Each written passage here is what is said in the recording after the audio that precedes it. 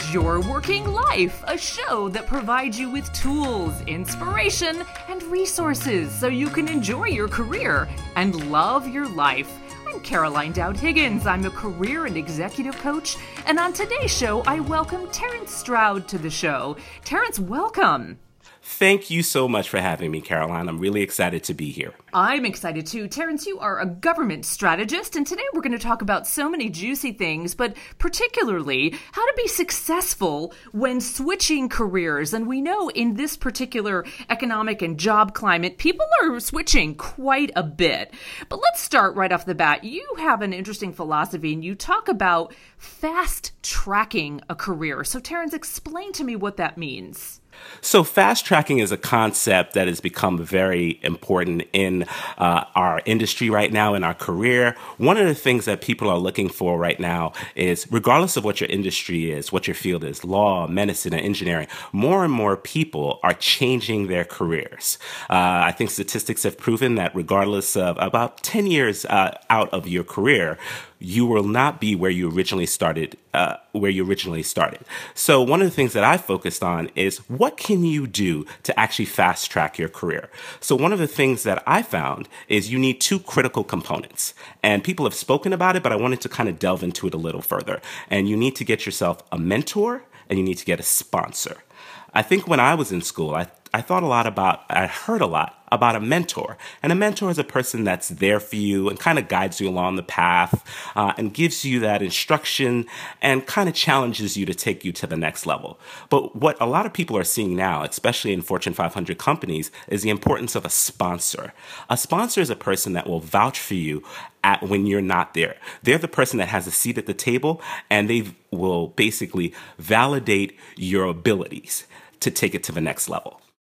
You know, I love that because not everybody understands that you really need to earn a sponsor. You can't just approach someone, as you might do successfully with a mentor. So let's talk a little bit. And let me also mention to the global listening audience, you, Terrence, are a rock star. And I say that with such joy in my heart. You're top 40, under 40 in New York. You've been named the Star of Brooklyn, and you've excelled in government, and you're a well-respected community leader. So you've worked extraordinarily hard to earn these accolades. Is that how sponsors found you?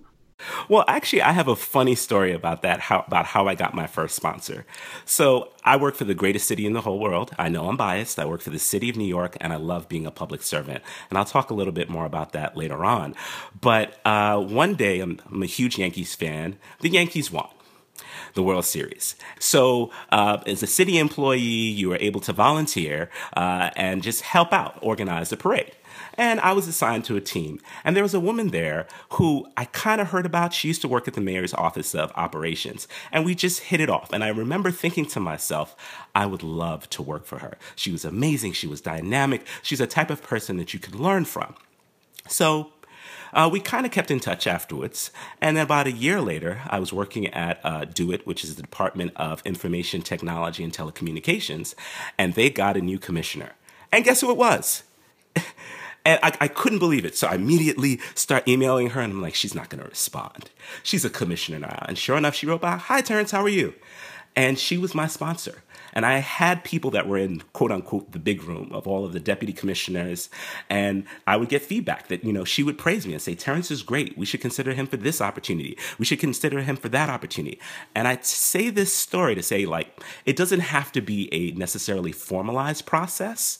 Sometimes it just happens organically. But there are times when, that doesn't happen. And you have to figure out strategically, what are the person's interests? Some people say, I'm going to identify a sponsor. This is a person that I want to help, that I hope will be able to help me. What type of interests do they have? Do they have similar interests to you? Do you have people in the same network? I'm a big fan of LinkedIn, so I'm always checking out LinkedIn to see who's in my network and who can make those critical connections to help get me to the next level. So, Terrence, have you been able to pay it forward and sponsor others who are up and coming in their career? Yes. One of the things that I did, I always tell people that the best way that you can help and give back is to provide people with opportunities that you didn't have. So I'm a proud alum of Brooklyn College and Indiana Maurer School of Law. Indiana Maurer School of Law is a great law school. It's a top 10 law school. I wanted to make sure that people had the same opportunity that I did, but an enhanced version of that. So I was fortunate enough, or I am fortunate enough, I should say, to have really great relationships with the president of Brooklyn College as well as the dean of Marist School of Law. And one of the things that I proposed to them towards late last year was to create a strategic partnership between both organizations that would provide scholarship and mentoring opportunities to students. So we, sat down, put together a legal agreement. The dean of the law school came out and spoke to Brooklyn College students. We hosted a luncheon. And I'm proud to say that for this incoming class in September, 2 Brooklyn College students have received scholarships and guaranteed mentorship opportunities. And I feel so proud to know that I had a role in assisting them take it to the next level. That's awesome. Well done. Well done. And as a fellow Indiana University alumna, I am cheering you on all the way. That's terrific. Thanks. So let's use that as a point of departure, Terrence, because so many individuals, not only newly minted grads, whether it's undergrad or law school or any number of academic experiences, change career paths, right? They get out in the world and they say, you know what? Been there, done that, or I don't like this anymore and I want to do something different. So Exactly. Tell me, how would you start the process of transitioning from one field to another? And how do you convince the new employer that you're a worthy hire? Well, again, that's one of the most critical things that people are looking at in the industry right now, regardless of what industry it is. How do you transition seamlessly from one industry to the other? And the first thing that you need to do is you need to do a self-assessment. And that's one of the most difficult things you can do. What am I good at? What do I bring to the table? You might think you're good at A, but if you have a conversation with the people that are closest to you, your network, you might realize that you're actually good in B, C, and D. Once you've done the self-assessment, you need to network. And I've heard so much about networking and we're all kind of over networking, but honestly, networking is really still time and time again, the best way to transition into industries. So for example, if you're in energy and you want to transition into housing, that's a pretty big jump. How are you going to do that? Again, you're going to have to go to some of these events. What are the major national or local housing industries in your area? You need to go to those. And people are going to look at you and say, well, if you're in this industry, why do you want to do this? And you can either volunteer, you can serve on panels, you can do the types of things that kind of put you out of your comfort zone, because it's very easy to say that you want to transition, but it's very difficult to put the work in. Sometimes it starts with something as simple as giving yourself permission to believe that you can make that transition, because you have to convince yourself first before you can convince others. So that's one of the things I've done. I've been really lucky. And this is why I love working for public service. I've worked in 5 separate industries while working in city government. So I've worked in politics, I've worked in media, I've worked in technology, procurement, and now I'm doing housing. And every single time I found that there's a core group of skills that I have that cut across all industries. So for me, that's government in operations. The ability to streamline an operation, the ability to look at an operation from soup to nuts, enhance what's strong, and reduce or diminish or eliminate what's weak. That's the type of thing that you need to do. What are the core things, core skills that you have? Bring that to the table, and that will be a key way that you can influence others to transition into the industry that you aspire. Well, my career coaching heart is just brimming. That was fantastic, Terrence. I couldn't agree more. And I really appreciate your very strategic and specific ideas about networking, right? It's not just connecting with people online, although LinkedIn is an amazing resource, but getting to know them and understanding those transferable skills. Let's break it down a little more, because you earned a JD and you very purposely decided to use your law degree in a very different way. And you and I are in full agreement that trained lawyers, have critical thinking skills. They write well.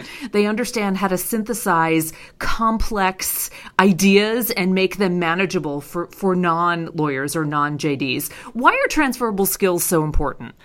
At the end of the day, if I'm going to take the risk as an employer, you have a finite amount of resources. I always tell people, put yourself in the employer's position.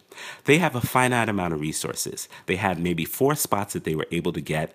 They had to appeal to their finance department to get the funding, and they want to make sure if they take the risk on you that it's going to pay dividends. they want to know that it's going to pay off long term. So and this is why people struggle. It's much easier for me to choose somebody that's already in that industry because it's easier for them to hit the ground running, quote unquote.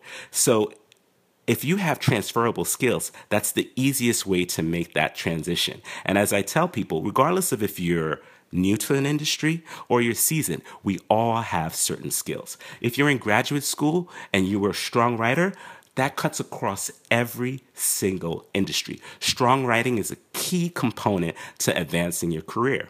Also now, in this digital era, communication on multiple platforms is key to your advancement. So identify your transferable skills and develop them. Develop, and that's how you'll be able to advance. Love it. Talk to me a little bit, Terrence, about the benefits of public service, because you have reinvented yourself and you talk about the versatility, of the public service sector. And as you mentioned, you've worked in 5 industries: politics, media, technology, procurement, and now housing. So entice people to consider public service. What don't they know? I think, unfortunately, and I'm not trying to blame the media here, there are always these stereotypes about public servants, and I proudly proclaim myself as Mr. Public Servant. I love it. There are all these negative stereotypes about them, but if you really want to make an impact, there's no better way that you can impact your community than serving the public. And one of the things that I like is I speak at different organizations and I do a lot of outreach with the millennial community, and they're so engaged. Yes, a lot of them are going into the digital world, they're going into the tech world, but I'm so pleasantly surprised by how many of them are choosing public service because they want to make an impact. The best way that you can change your community is to get involved. You have the ability as an educated individual to go into public service and radically transform how services are distributed and allocated in your community. There's no better way to make an impact than public service. I love hearing you say that, Terrence, and I will tell you, as a coach, I work with people all over the world, and so many people are just starving for meaning and purpose.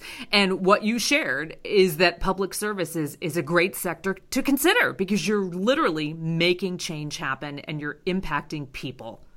Thank you. I completely agree with that. And I know I made a decision earlier on that, I want to say at the onset of my career, that I was going to be a public servant from now until the day I retire. And I love it because there are constantly new challenges. I always listen to my elders, and I always say that jokingly, but it's true. Mayors will come and go, administrations will come and go, but the mission will always be the same. And the mission is to provide your municipality, your state, whether it's the federal government, with the key services that your community needs to succeed and thrive. And if you can play a role in that, no matter how big or small, you're going to feel a level of fulfillment that you've never felt before.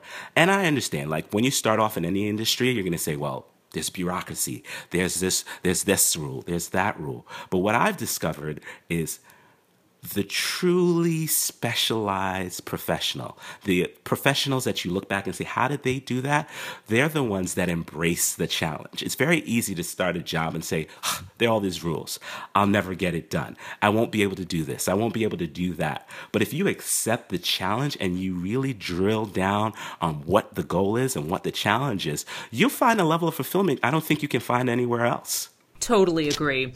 So, Terrence, as we wrap up, I'd love to hear your take on leadership because you have become an extraordinary leader, and I know you're coaching others to be successful leaders. What's your secret sauce for being a great leader? There actually is no special sauce. It was basically what my mom told me. She's my hero.